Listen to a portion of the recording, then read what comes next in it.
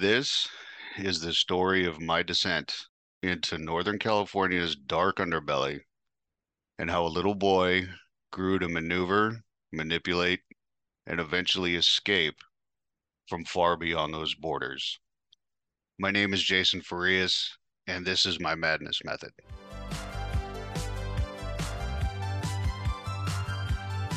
I know I'll always be less than zero.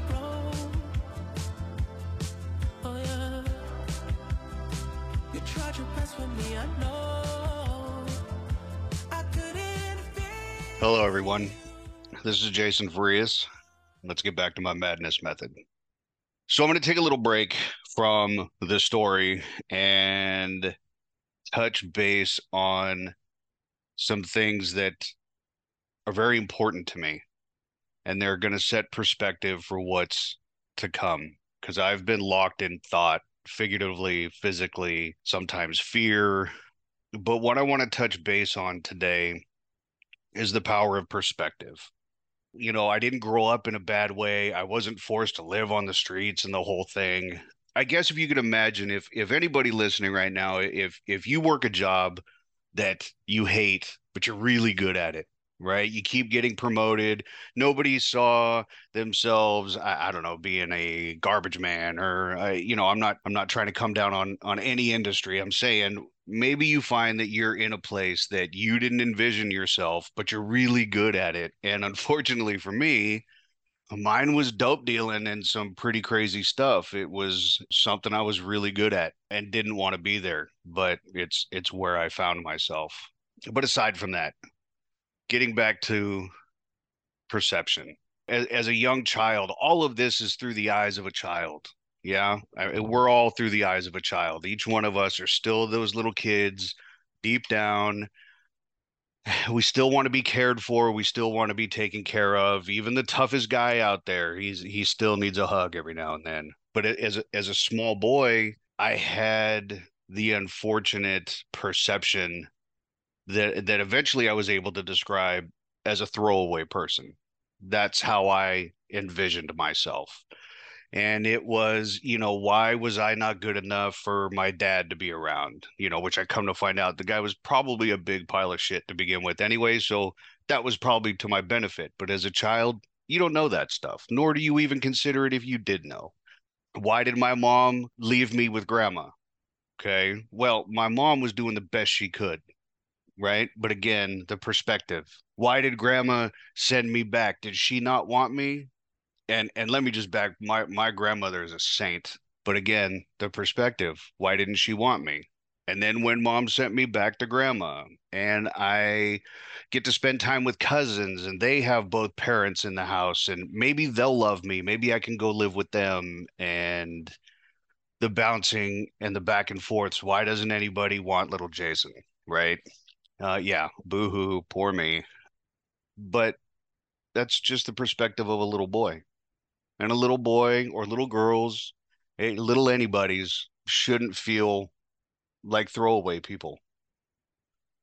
But as I got older and girls got in the picture, relationships, hormones, all that craziness, this was a new outlet. Oh, well, if I don't have a family, you know, I don't have my uncle any longer to latch on to. That was even a tough one. How my uncle and I were very close when I was growing up. And from a child's perspective, why did he leave? Well, it was time for him to go live his life. And this is me looking back. That was exactly how it was supposed to happen. But as somebody that was trying to latch on to anybody that wanted me, that was tough.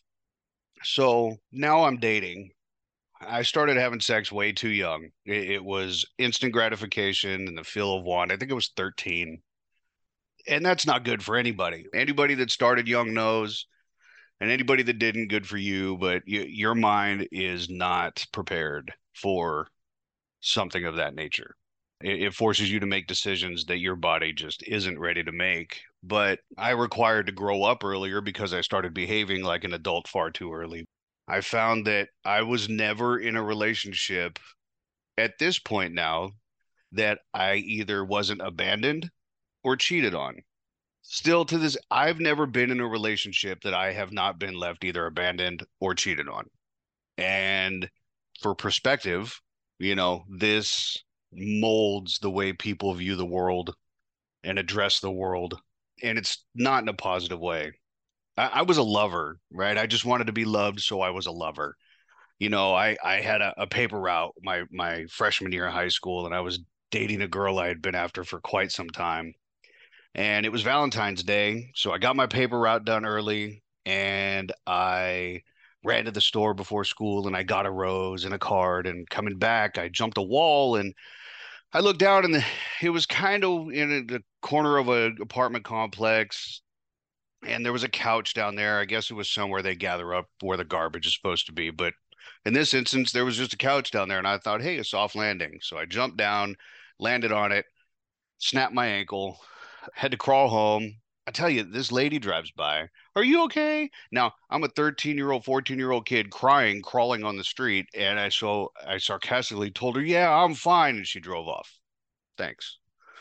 So I get home, I'm crying, wake up my mom. Mom, I busted my ankle. She doesn't even open her eyes. She goes, "You're going to school."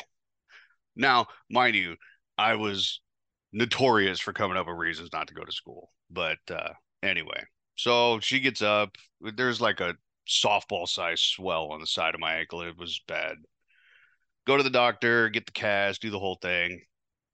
When I get back to school, there was this kid that I just always had problems with. His name was Chris. I damn near want to put his last name out there just because fuck him. But anyway, this dude wanted to fight me all of a sudden, and I'm like, what the hell? Like, I know we don't like each other, but it ain't like that. Well, I come to find out that this girl that I thought I was in love with because I didn't show up to school that day, she went to a party that night and lost her virginity to the dude that I can't stand. So what I come to find out is the reason he wanted to fight me is just insult to injury, right? I guess she had spent the whole night talking on me, and she was my girlfriend and I didn't like this dude, so of course I mouthed off a bit to her about him, and she shared it all with this dude. And he felt like, why not add insult to injury? Hey, not only did I fuck your girl, but now I'm gonna try to kick your ass. So this started the spiral, to say the least. After that one, I went through a self-imposed dry spell because that one tore me down. I think it had to have been another 2 or 3 years before I started talking to any other girls. It was bad.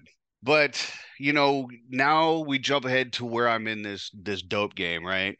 I was in a long-term relationship at this point, and she and I were like habitually breaking up and getting back together. And during one of these breakups, I started seeing this girl that was outside of what anybody else knew, outside of the friend group, outside of people we knew. So it was like something new, something different. And she had some friends over one day, and they were like, "Hey, can you give us a ride out to my uncle's?" And I'm like, "Yeah, of course. I'm a nice guy. I'll take you guys where you need to go." And we drive way out to like what is essentially like an abandoned marina out in the Delta area of the Central Valley. We're way out there, way out there. And we get there and it's abandoned. There's nobody there. And we're walking around, and the guy's like, "Oh, I guess they're not here." And I'm like, "Yeah, this is really weird." So we get back in the car and we go back, and this girl looks really surprised. I don't know, a week or so later, I wind up finding out from those guys because they pulled me aside when they were over one more time. She had actually set it up to where these guys were supposed to take me out there, shoot me in the head, take the car, take my drugs, because she found out that who I was and what I did. I don't necessarily recall the guys' names. It's been quite some time. I'll be honest, I'm not even 100% sure I caught their names at the time, but what they did share with me when they told me what the plan was is that the reason they didn't do it is because of how nice a guy I was, and what a good time they had on the trip. And I mean, it had to have been a 45-minute ride at least, and ultimately that's what they wound up sharing is they didn't think I deserved what this girl was setting me up for. So needless to say, I walked away from that one. But again, like this is what my dating profile looks like. I dated a girl for a while one time, and I was trying to get sober. And I was at my uncle's and I was trying to sleep it off. I was really going to give it a shot this time. And there was a party next door. My uncle had gone out, but my all my cousins and my uncle's girlfriend were next door at the party. The guys were over there, I don't know, mid-20s something, kind of a bachelor pad style, but I was trying to sleep off the dope. And she came back to check on me. I was like, well, let me come with you. She said no. Like, she really wanted me to get sober, sleep it off. I'll be back. I said, all right. And the next day I got up, the body's hurting. Okay. I'm withdrawing pretty bad. And she takes me for a walk, and the neighbor dude is in his garage like cleaning up, and he like waves, and she waved back. I was like, what the fuck? That's weird. I'm like, whatever, nice guy, right? And we go in the house. She went home later that day, and I stayed at my uncle's. Like 2 weeks later, my uncle and his girlfriend had split up. Didn't really get the details, none of my business. But she decided to share with me that my girlfriend at the time, with my family, my cousins and all of them in the house, fucked the neighbor dude. So they all knew about it, didn't stop it, which, full disclosure, my cousins were there. Like, they should have kicked in the door, right? Again, perspective. Like, they're just kids too, teenagers. What were they going to do, right? So while I'm withdrawing, she's banging the fucking neighbor.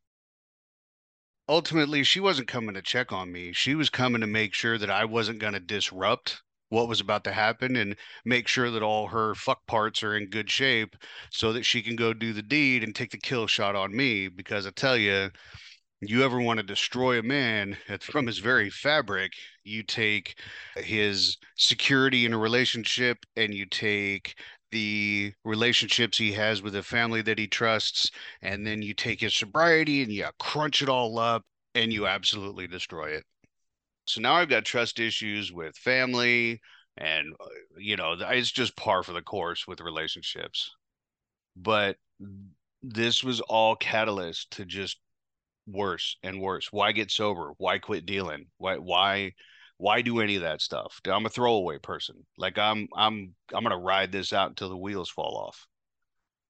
So my relationships with people, my relationships with family, my relationships with girls, dating, as you can tell, never really worked out. I tell my kids now, when they're complaining to me, is it everybody or is it you?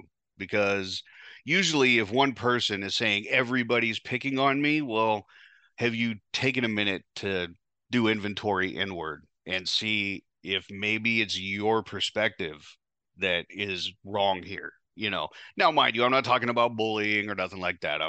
That's not what I'm saying. I'm saying, sometimes you got to take inventory inside. And that's what I was convinced. Oh, it must be me. I must deserve this. This is the life I lead.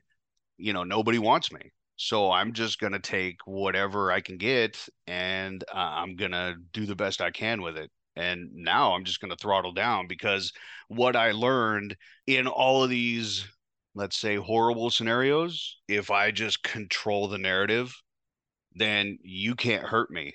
If I mold you to be exactly what I expect of you, then the outcome isn't a surprise to me. You're not going to hurt me because I've conditioned your reality, at least in my presence. I've conditioned it to what I need it to be because I can't go through that again.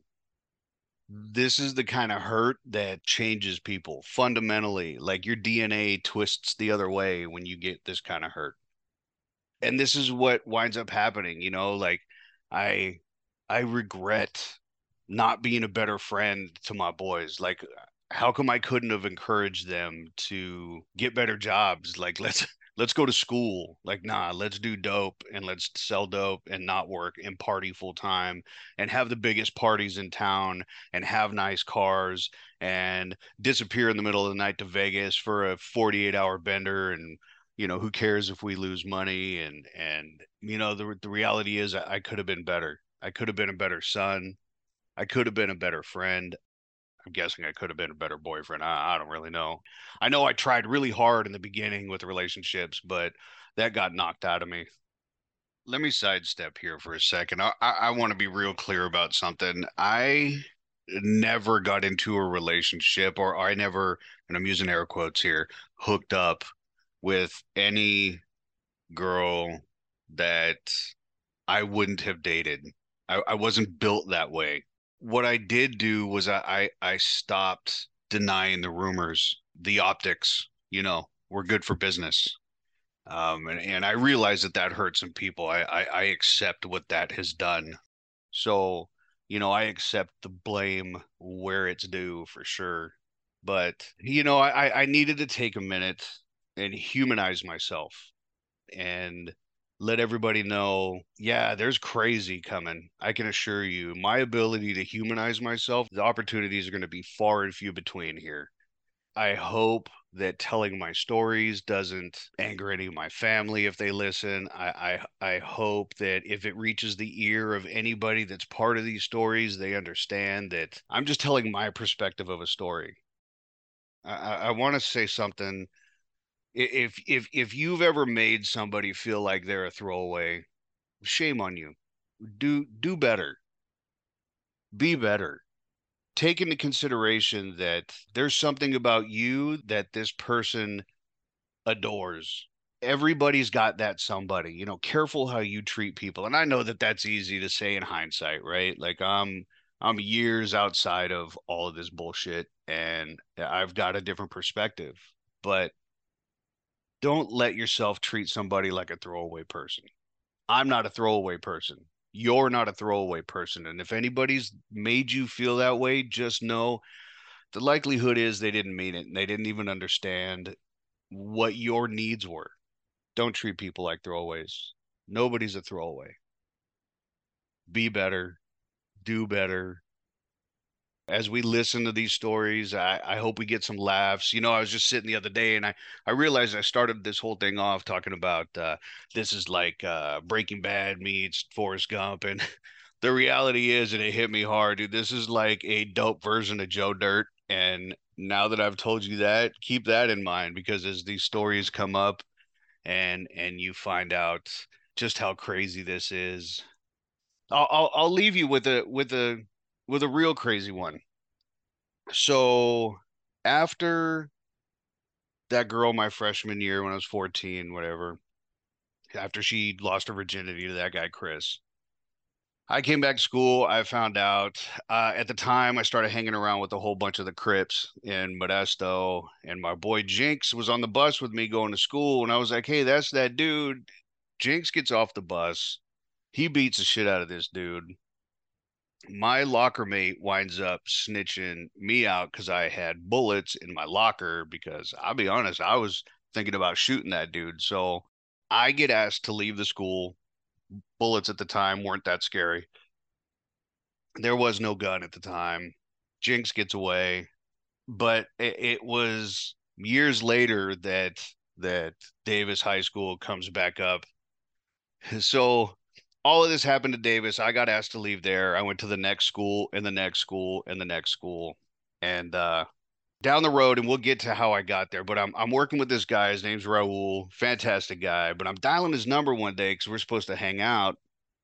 And this guy keeps answering. He said, hello. I said, hey, Raul. He's like, nah, man, you got the wrong number. I was like, oh, okay, and hang up. And I call it again because I swear I got it written right. And he's like, bro, I told you you got the wrong number. I said, oh, okay. Well, I get a call like 4 days later, and the feds have contacted my in-laws because I believe that's where I had called from was their house. And they wanted to know how come we were able to contact Scott Peterson while he was on the run for murdering Lacey Peterson, with whom I went to high school with at Davis High. So now they've got my name. They know that Lacey and I went to high school together. I didn't know her like that. I just know we went to high school together. Scott Peterson's on the run, but he's answering my phone calls. There's got to be some record of at the time what my involvement was. But yeah, it was this whole blown out. Like my in-laws immediately like, "What did you do?" I'm like, "What do you mean? What did I do? Like, how are we jumping right to believing I'm part of this?" For the record, it was just a crazy accident of transposing numbers. But as the example of the Joe Dirt effect, this happens a lot. Anyway, I digress. Let me get back. Throwaway people. They're not real. Don't make them feel that way. Do better. Let's be better.